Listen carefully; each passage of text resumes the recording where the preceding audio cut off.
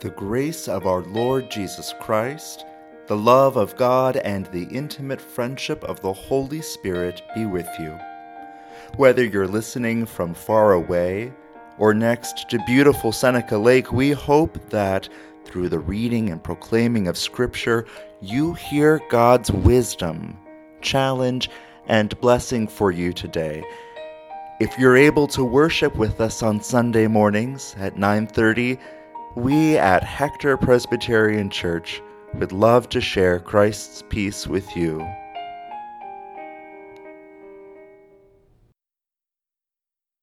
As we turn our attention to the Scriptures, let us pray. Pour out your Holy Spirit, O God, and prepare our hearts to accept your word. Silence in us any voice but your own, that hearing we may also obey your will. Through Jesus Christ our Lord. Amen. A reading from the book of Ecclesiastes. Listen for God's word to you. There's a season for everything and a time for every matter under the heavens. A time for giving birth and a time for dying. A time for planting and a time for uprooting what was planted. A time for killing and a time for healing. A time for tearing down and a time for building up. A time for crying and a time for laughing. A time for mourning and a time for dancing. A time for throwing stones and a time for gathering stones. A time for embracing and a time for avoiding embraces. A time for searching and a time for losing. A time for keeping and a time for throwing away.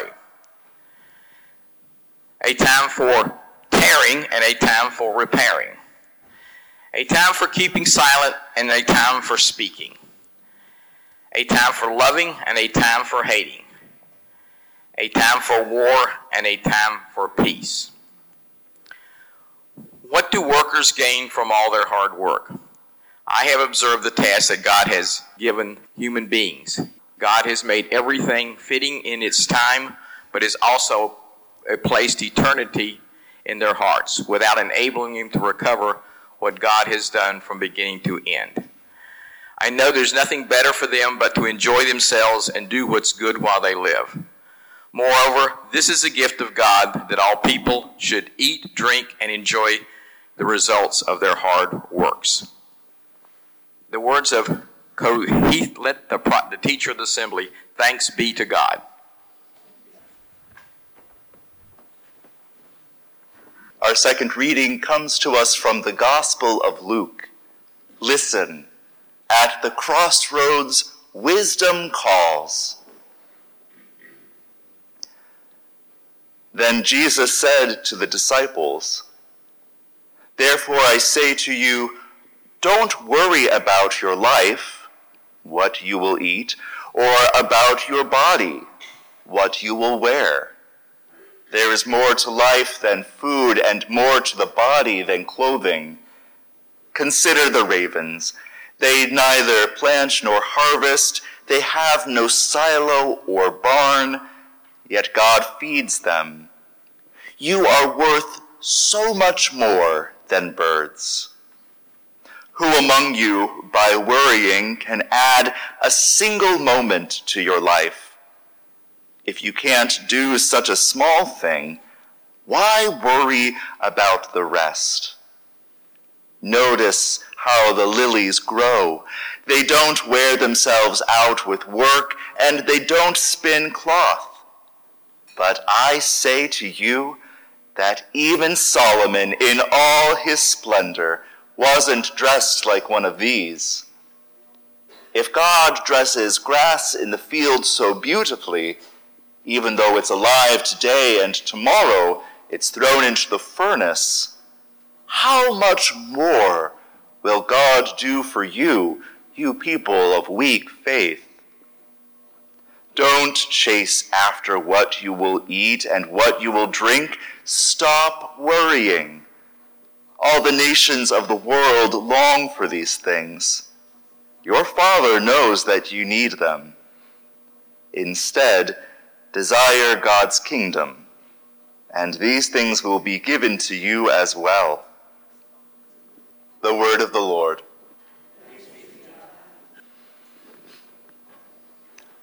You really did bring this on yourself then. My friend and mentor, Cara, was shocked when she heard these words, her husband's exact words, coming from a lab-coated, bespectacled medical professional. Somehow they sounded different in the glaring light of the doctor's office than they had in her living room. So, the doctor continued, this is my prescription, and I mean it. Do not be productive. Stop. For the next few days, if it doesn't absolutely have to be done, then don't do it. Do nothing. Do you hear me? Order takeout. Skip cleaning the house. Whatever it is, let it go. This has gone on far too long. You see, Cara had been sick for 12 days. 12 days. When I first got sick, she said, I dutifully plunked the kids in front of the TV with fistfuls of granola bars and thermoses of water. I called in sick and tucked myself into bed to shiver under quilts for the next 8 hours. That was my sick day. And when the day was done, I basically resumed normal life. Except I was still sick and exhausted. So I wasn't present with my children, my husband, my work, myself. I wandered around in a stuffy, achy fog for a week, and finally dragged myself into the doctor to score some antibiotics to kick this thing, only to be told that it was a nasty virus, that it would need to work its own way out. If you're not better by the end of the week, come back. I was back. Hot liquids and naps, the doctor announced, and stop being productive. Maybe you've been in that place before. When you're told to rest, the mental messages come hard and fast. There is so much that needs to get done. I'll get behind. I'll let them down. I'll seem weak. I'm not really that sick or that stressed. But chronic busyness is making us sick.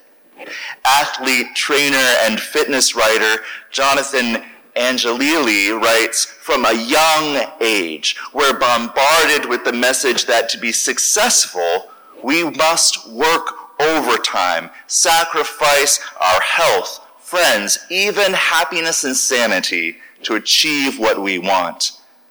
Dr. Meyer Friedman, the doctor who first identified the type A personality trait, calls this Western disease the hurry sickness. We never say things like, I bet I can experience kidney failure before you.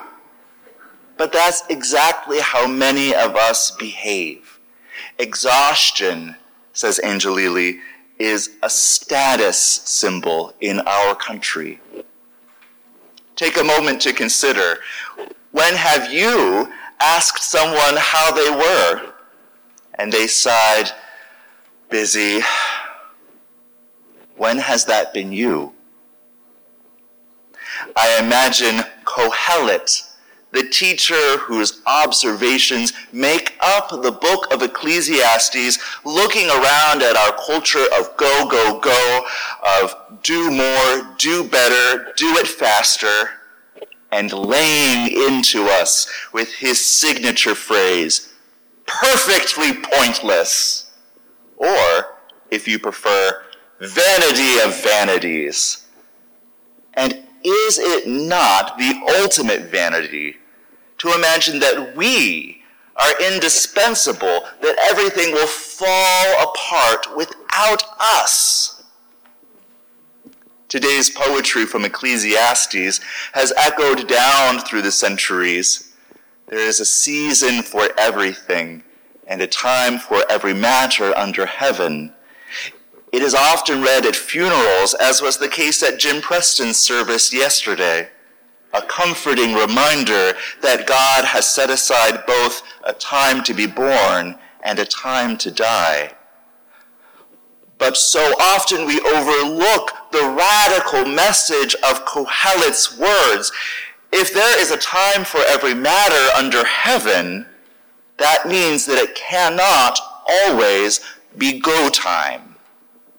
There is a time for work and a time for rest, a time to step up and a time to step back, a time for action and a time for reflection, a time to serve and a time to let others serve you and receive it as a gift. What do workers gain from all their hard work? Kohelet asks, not rhetorically. He really wants an answer. What do workers gain from all their hard work? If people work, but do not eat, drink, and enjoy the results of their labor, then we've missed the point. Jesus picks up where Kohelet leaves off, pointing us back to creation and to the Creator who composed its rhythms. Consider the ravens. Notice how the lilies grow. I noticed the lilies this summer. You probably did too. Those magnificent orange lilies that grow wild around Hector. As I walked my dog up Titchener Road, I noticed their loveliness and the lively creatures swarming around them. The butterflies and bees were having a field day, literally, between the lilies and the goldenrod and the Queen Anne's lace. At one point on these walks, it occurred to me, this is how God dresses the grass of the fields, even though it's alive one day and gone the next. God doesn't grow the lily in isolation, but in a network of relationships with other creatures. In other words, an ecosystem. Consider the ravens, how they depend on other creatures for food. Notice the lilies, how they thrive among the soil and insects and birds. Now look at yourself, Jesus says. If God tends to the needs of birds and flowers in this way, don't you think God does the same for you? My friend Trey often preaches these words from Jesus at weddings. Turn around, he'll say to the couple, instructing them to face the congregation. God has surrounded you both with such wonderful family and friends, and they are here today to spend time with you. Though hard times may come, these people will be with you. So look around. See all of your family and friends that you have here. You are surrounded by wisdom, caring, and love. When life gets hard, don't forget the many blessings that God has placed in your life. Call on these people. They just made a vow to support you both. Trey takes an uncommon wedding text to show the soon-to-be married couple what God's abundance looks like. Abundance that God has already provided to you and to me. In our culture of busyness, we are caught between two falsehoods. In one ear, a breathless voice bleats, "You are indispensable. Everything will fall apart if you do not keep up this pace." And in the other ear, a low voice whispers, "You know that really you are dispensable. If you don't keep it up, then other people will notice and then dispose of you." Friends, these lies will drive us to our deaths. But grace upon grace, God cuts through these voices with words of truth. You belong to me. You are precious in my eyes. You have a place in my creation. You have a place in my kingdom. As Jesus says, "Don't be afraid, little flock, because your Father delights in giving you the kingdom." Don't be afraid that everything will fall apart, because God has so arranged the world that every creature has a role to play in upholding the community of care. Don't be afraid that you are dispensable, because even the wild flower that blooms for only a short while serves the Creator's purposes. Don't be afraid to rest, Jesus tells us. Remember, rest was woven into the fabric of creation on the seventh day, the Sabbath day. Rest is carved into the covenant, the fourth commandment. 6 days you will work and do all your tasks, but the seventh day is a Sabbath to the Lord your God. Do not do any work on it, not you, your sons or daughters, your male or female servants, your animals, or the immigrant who is living with you. Rest reminds us that God is God and we are not. God can keep creation running for 24 hours. Thank you very much. Rest is what Jesus promises in the Gospel of Matthew. Turn your bulletins over. Look at those words from the call to worship again. Notice that Jesus does not say, "Come to me, all you who are weary and burdened, and I will give you extra energy and the strength to power through. I will give you an edge, a do-over, a bump up." Jesus does not participate in our culture of busyness and stress. He removes us from it. "Take my yoke upon you," he says. "Get right next to me, as if we were two animals attached to a plow, about to pull together. Learn from me a different kind of work, the way of gentleness and humility. Walk with me and find rest for your whole being, your soul, body, and spirit."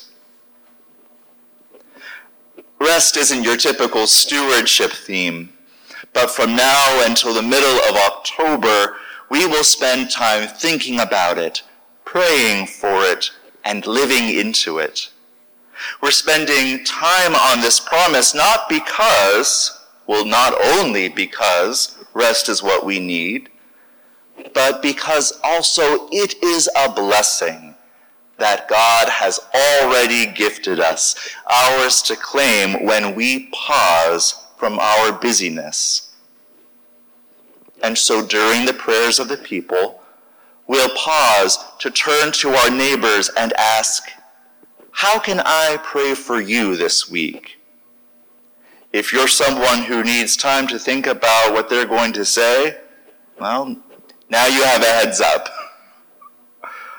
We'll pause in our days to remember those prayers, or to tune into an app like Pray As You Go, or to check out spiritual practices like centering prayer. We'll pause in worship, to hear a story from someone about where they've seen God at work in our congregation and why they're excited to see what God will do next. We'll pause to get beside Jesus in his yoke and take on a burden that is surprisingly light, a burden that turns out to be a bundle of blessings that God gives us to celebrate and to share. And what is stewardship, if not the practice of sharing God's rich blessings in our lives? So friends, take a deep breath. Learn from Kohelet's wisdom that there is a time for rest as much as there is a time from work.